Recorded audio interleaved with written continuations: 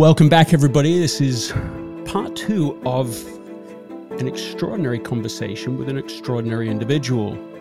We're here with Shane Parrish, who is more devoted to bringing knowledge to others than perhaps anyone I know. I mean, certainly up there with the very top echelon of people who don't just want to share insight and knowledge, but have built an institution, let's say, in doing that.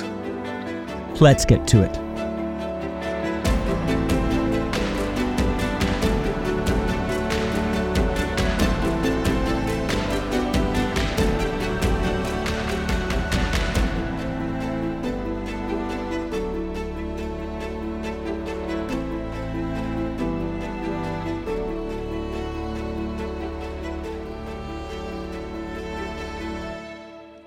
As we get into this conversation now, Shane, I want you to talk about, look, how did you get to the Knowledge Project, to Farnham Street, and from there to Clear Thinking, this marvelous new book that you've published? I started a blog, not a business, but a blog, 2008, 2009, while I was still working for the intelligence agency. And I wasn't allowed a public profile.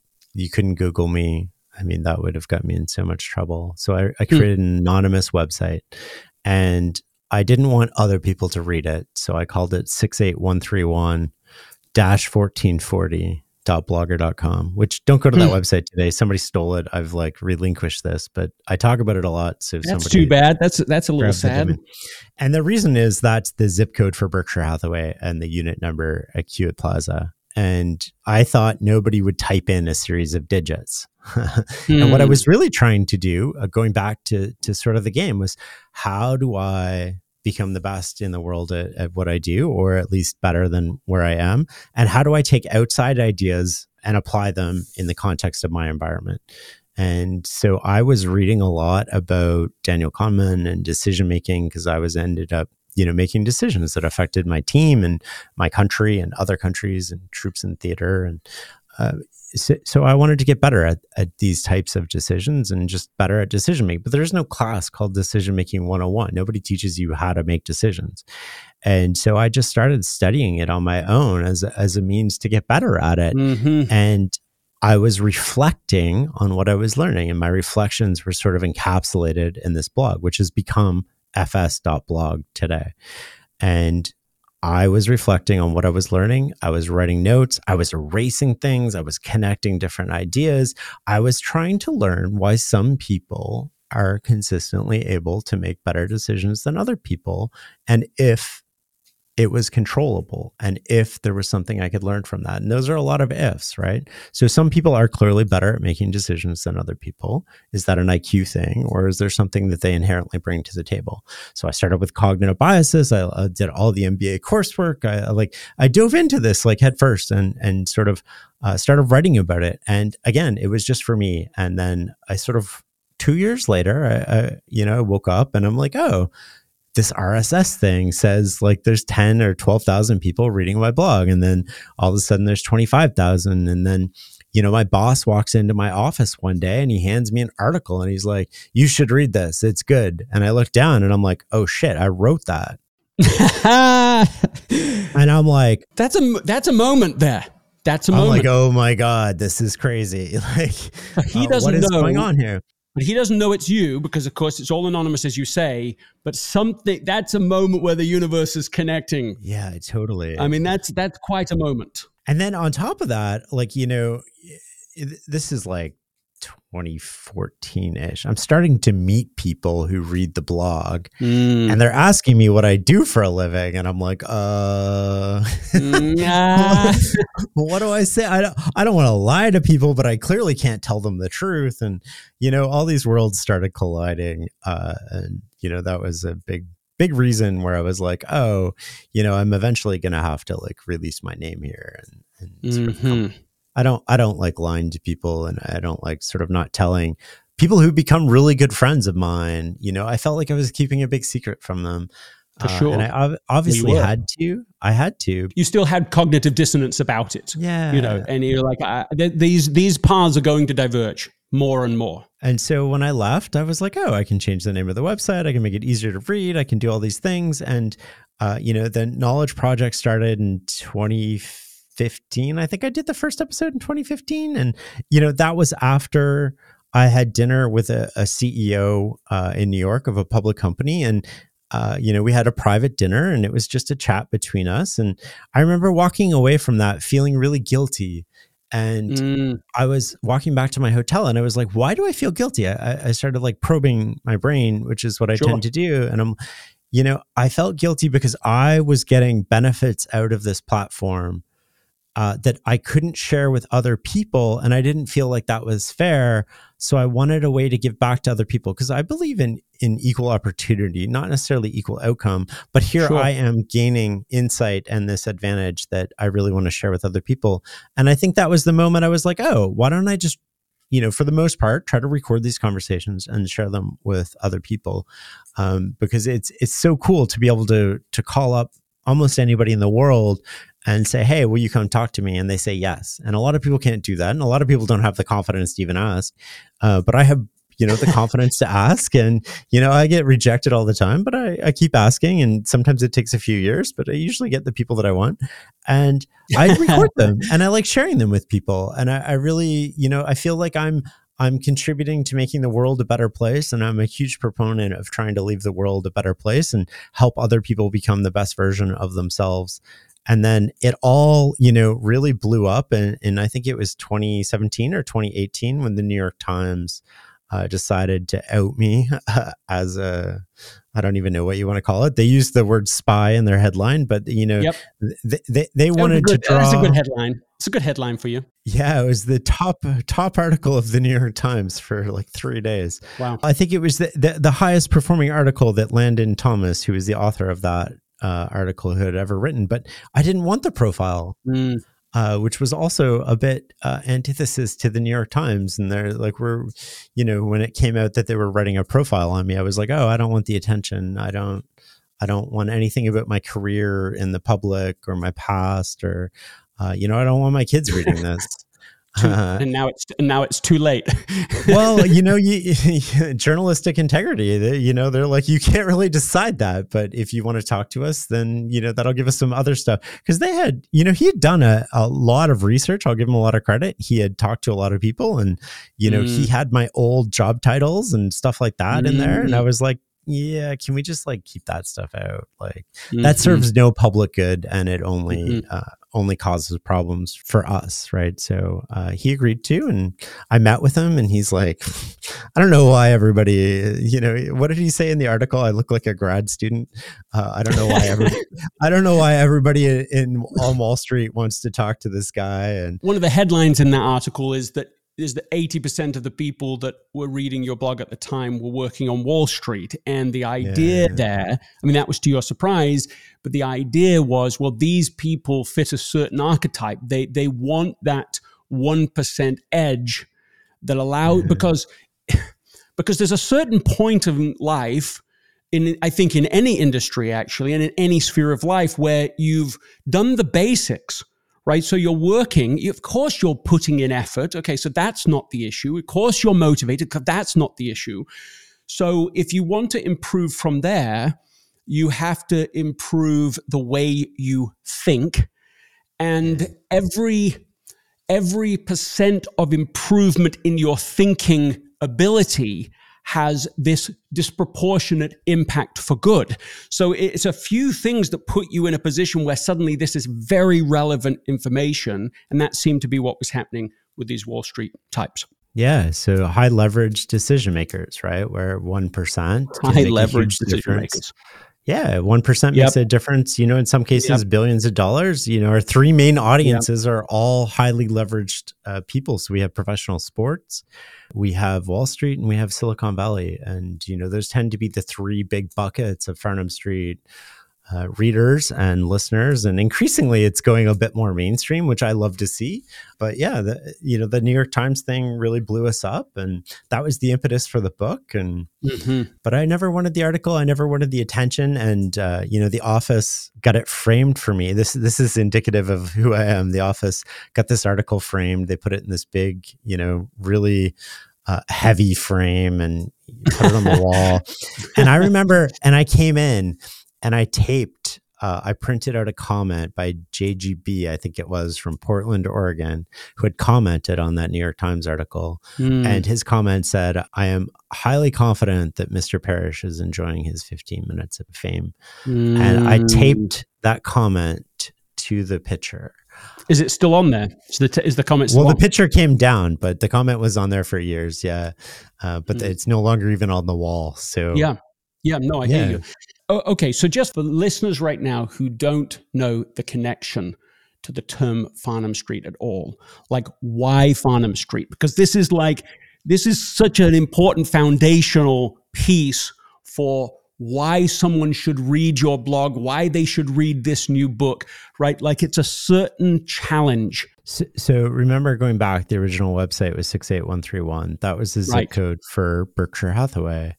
And the street that Warren Buffett's house and also Berkshire Hathaway headquarters is on is Farnham Street. And so the name came from the street in Omaha, Nebraska, where Warren Buffett and Charlie Munger created Berkshire Hathaway, which is one of the entities that I spent a lot of time studying when I was trying to figure out how some people are just consistently better at making decisions than other people. And it was an homage to those two and all that I've learned from them, not only about business, but also about life. And they indirectly, they had a huge impact on intelligence agencies around the world, and they have no idea, but taking their lessons and applying them internally and sharing them. And this is where the idea of mastering the best of what other people have figured out comes in. I am not smart enough to sit down and have all these original ideas. Maybe other people are, and I applaud you. And if you are, email me. I'd love to chat with you. I'm not that person. And so, but what I can do is be like, oh, here's an idea. I think that might work here. And what most people do, and this is because I've learned this over the years, because people are like, how do you do that? Well, it's incorrect for this reason and this reason. I'm like, oh, this is interesting. You're trying to figure out if the idea is 100% correct. And the idea is 99% correct, but you can find the 1% that makes it incorrect. So you discount it and you don't use it. And I'm asking myself a completely different question, which is not, is this correct, but is this useful? And that changes how you look at it. And when you start asking yourself if it's useful, it's like, in what cases is it useful? Can I use this? Can I apply this? Does it work within a particular ecosystem, or can I pull it out of the ecosystem that it was created and apply it to my ecosystem and have similar results? Wow, this changes everything, because we're so caught up these days in being like, you're wrong for the following reasons, right? And it's like, okay, those reasons might be right. They might be wrong.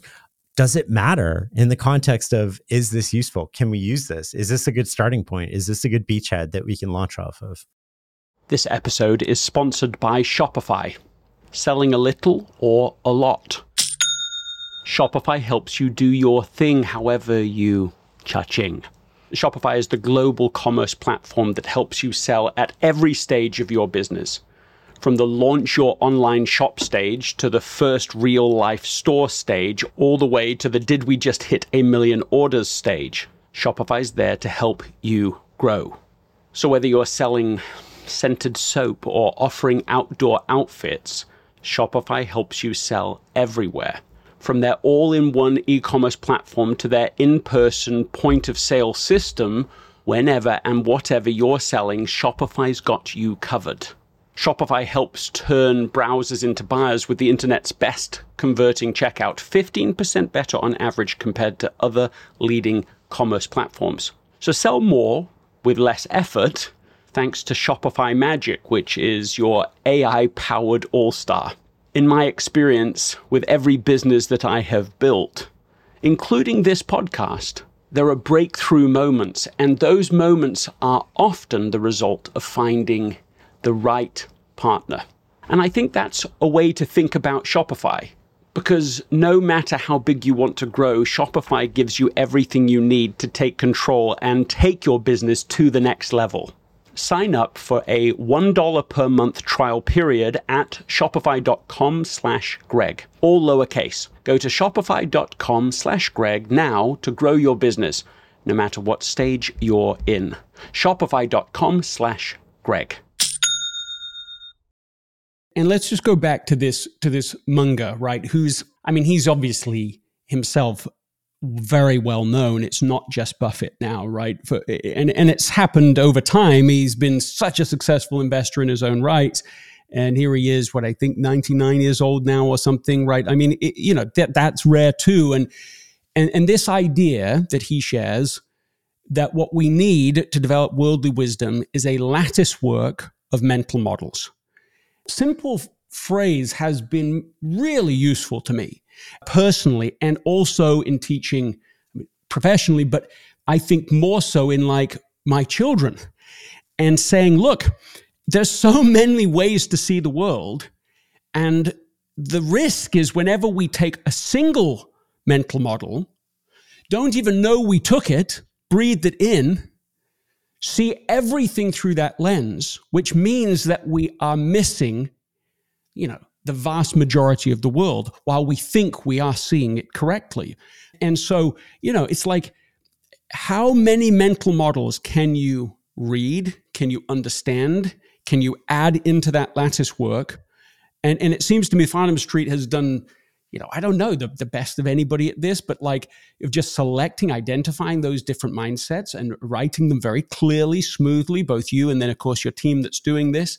And at first you wrote these books. I still have them. I'm going to get them off my shelf just to prove this moment.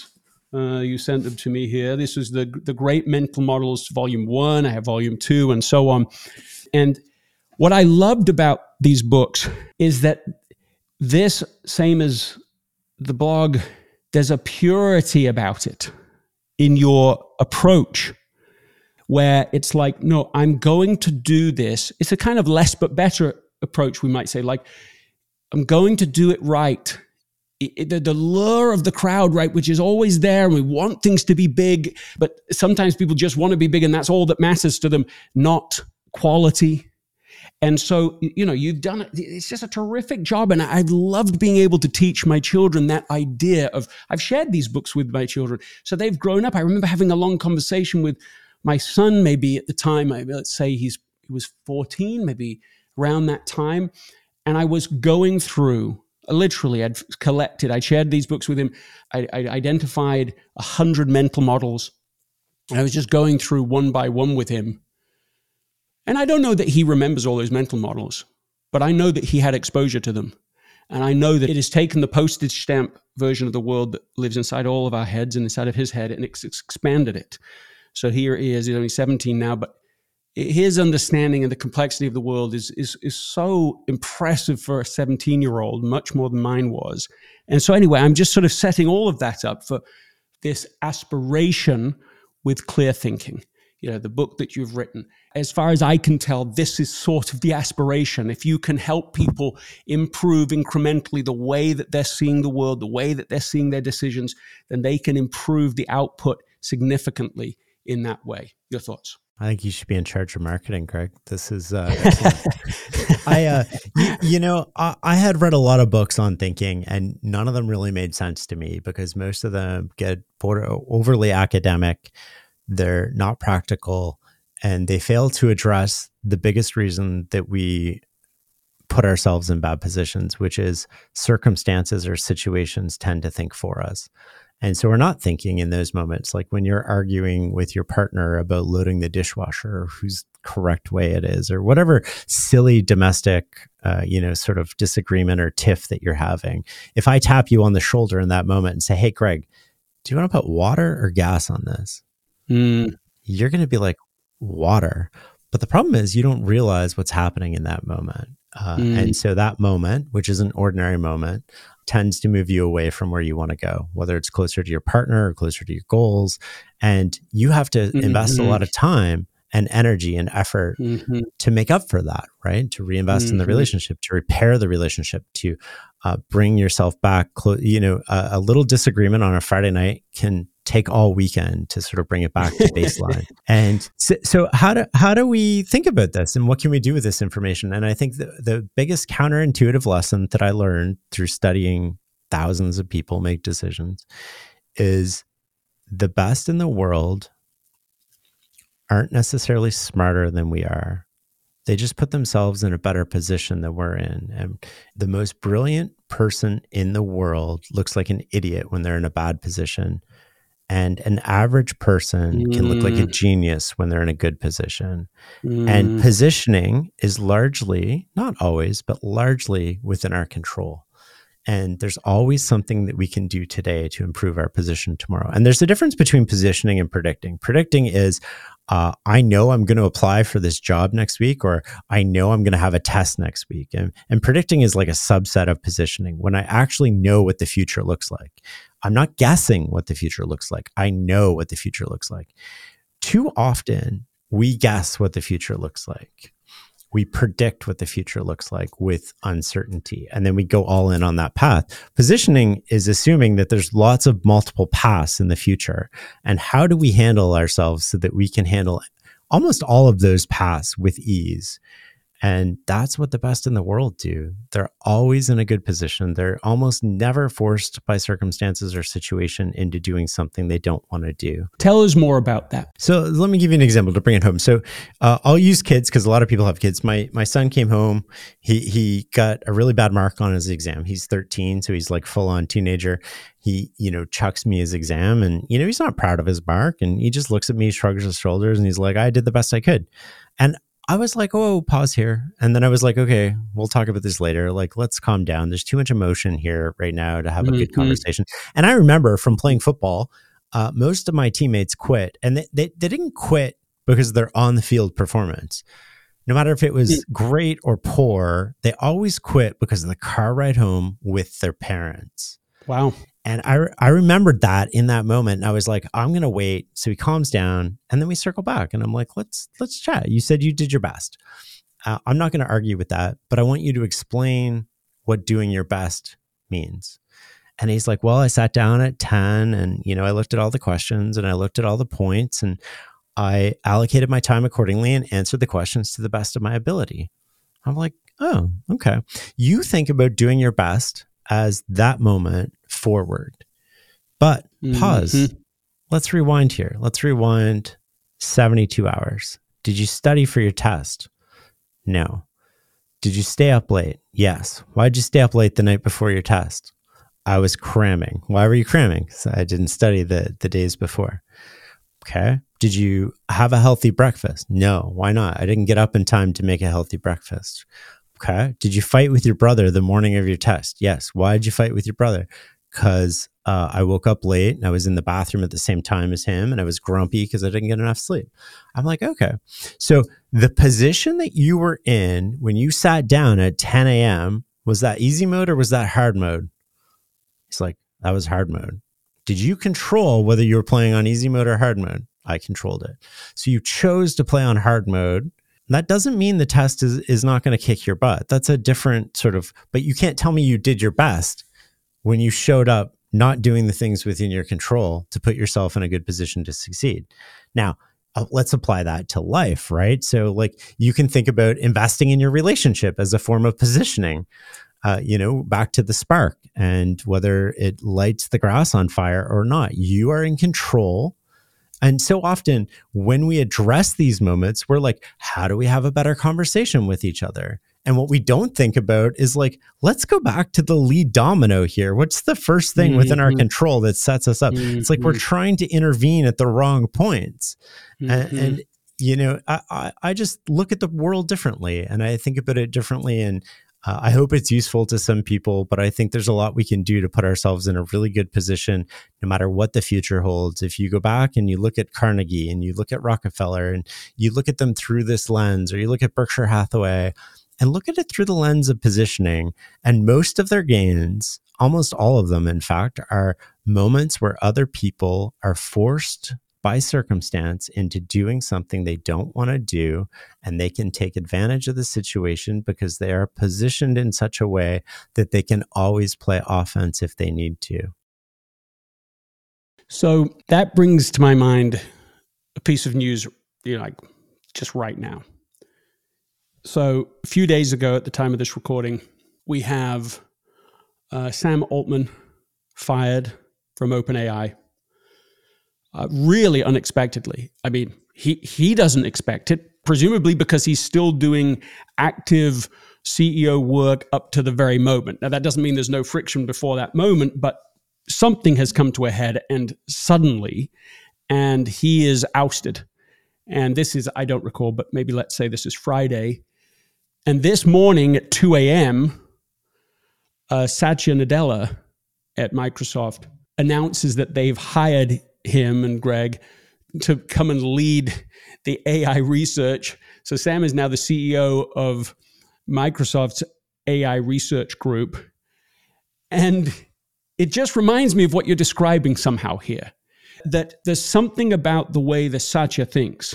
And I think he's well worth a deep dive as to how he does think and how different that is than other people and how different that was to Balmer before him and even Bill before him. But whatever he's doing, it just reminds me of what you're describing with positioning, because he's gone from what looked like a sort of a disaster. I mean, they own 50% of OpenAI. This is a very public firing. It's very unexpected. It's very uncertain to the marketplace. I mean, it's a strange decision, executed in a strange way. And it just reminds me what you're describing here about like being in a position where people felt, well, this is the only thing we can do, and this is the right thing to do, and we just have to do this in this way. And somehow Satya has perspective where he's like, I think I'll just scoop that up.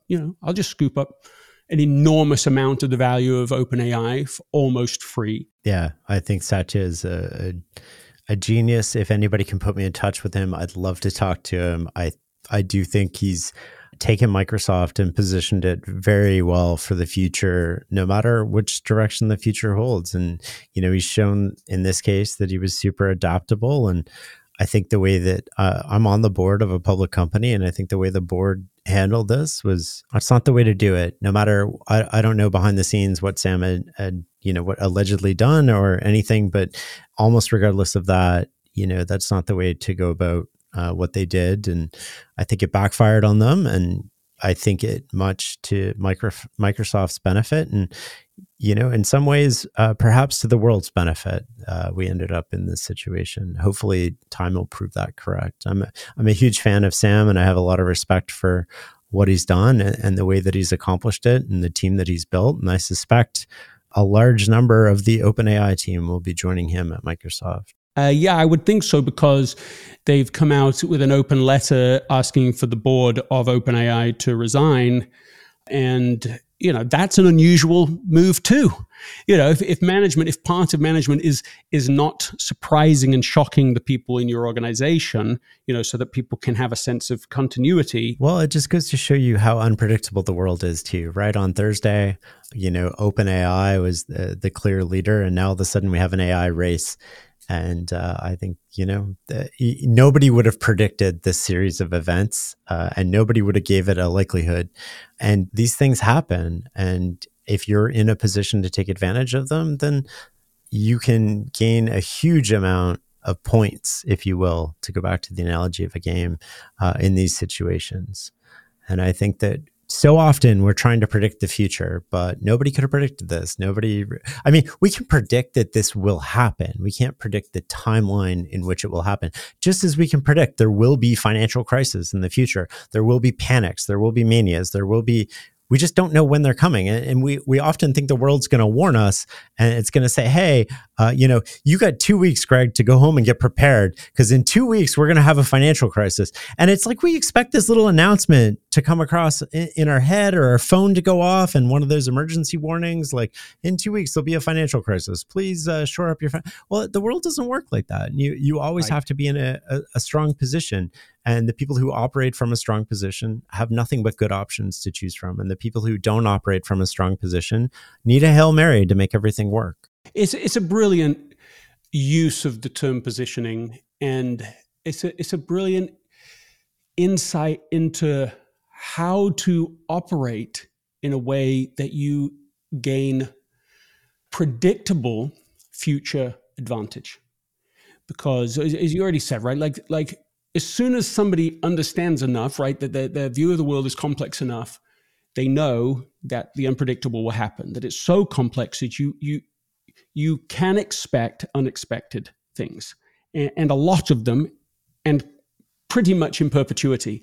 And so you stop trying to time the market, let's say, right? You stop trying to just guess exactly what happens tomorrow. And instead you say, well, look, I don't know what's going to happen. I know it's going to be at random. I know it's going to be complex.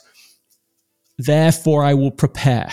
Therefore, I will, put myself, as I think you're using the term positioning in this way, to position myself in an optimal way for whatever happens, whatever is coming down there. The thing about positioning is it's always the suboptimal strategy in the moment, but it is always the optimal strategy long term. And we're so focused as a society on winning the moment, we lose the decade. And positioning guarantees you success in the decade, but it's always suboptimal in the moment. And that's a really interesting thing for me to think about, and hopefully for your listeners to think about. This is a marvelous place to end our conversation. Shane Parrish, thanks for being on the podcast. Greg, thank you so much. Everybody who's listening now, remember, the book is Clear Thinking. You've heard in the last two conversations why this matters. This is something you can take control of in your life. It's not dependent on the circumstances around you. You can improve the way you think to position yourself to be in a higher leverage position, whatever the future holds. What a tremendous advantage that is. What is one thing that you take away from this conversation? What's one thing you can do immediately? And who can you share it with so that this conversation about clear thinking, this conversation with Shane Parrish, can continue now that this conversation has come to a close?